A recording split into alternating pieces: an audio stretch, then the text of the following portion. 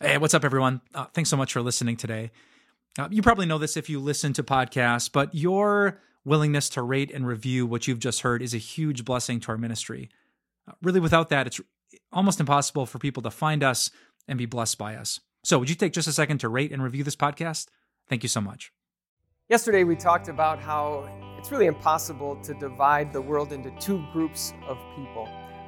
And that's true so long as the groups we are talking about are good and evil. All of us really do evil, and none of us lives up to God's perfect standards of good. But of course, there are other ways to divide people into two groups. In fact, sometimes we talk about people having either a type A or a type B personality. People who are type A are aggressive. They take action, and they take action now. Type B personality people are a little bit more relaxed. They're more patient. They wait before acting, if they act at all. So let me ask, when it comes to delivering justice in our world and punishing evil, which of those two personality types do you think you should be? Type A or type B? The answer seems obvious, right? In fact, sometimes we're told that silence and inaction are not options when it comes to the evil that we see around us. We're told that we're actually complicit in evil if we don't do something, anything that we can to stop it. At least when it comes to delivering justice, the choice between type A and type B seems to be pretty obvious. Except that yesterday, we saw that when it comes to punishing evil, God is sort of what we might describe as a type B personality.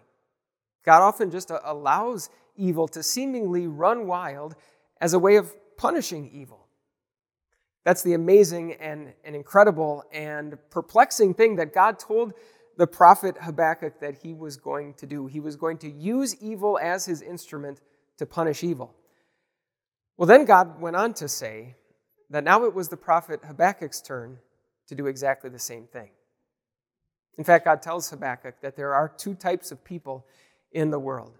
There are, first of all, those who trust in their own power, who think that they can get done everything that needs to get done, including punishing evil as it deserves. And then there are those people who live not by trusting in their own power, but instead by trusting in God's.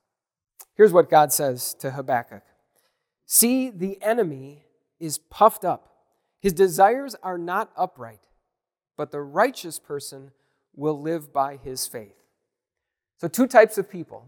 Type A trusts in his own power and his own strength. Type B, God says, the righteous type, lives by faith, lives by trusting in God. Now, let's be clear.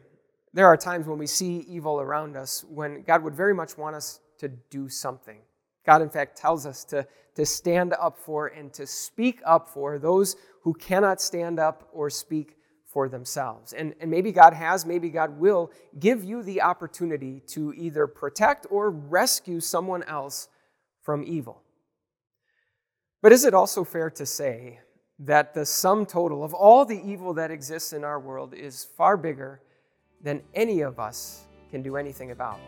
Is it fair to say that evil is even bigger than all of us can do anything about? That's not what you hear, of course. Very often the impression is given that if we all just band together, if we work hard enough, if we're determined enough, if we all just do all the right things and elect all the right people, then at some point we'll finally be able to eradicate this world of all of the evil that has always existed in it. We talk about being puffed up, right? I mean, yes, there is a time when God would very much want us to act, but there's also a time when God wants us to know the limits of our own power and instead put all of our trust in His. Let's pray. Dear Heavenly Father, give us the wisdom and the strength of heart to trust your power rather than our own. Humble us by your Holy Spirit so that we live our lives by faith. Amen.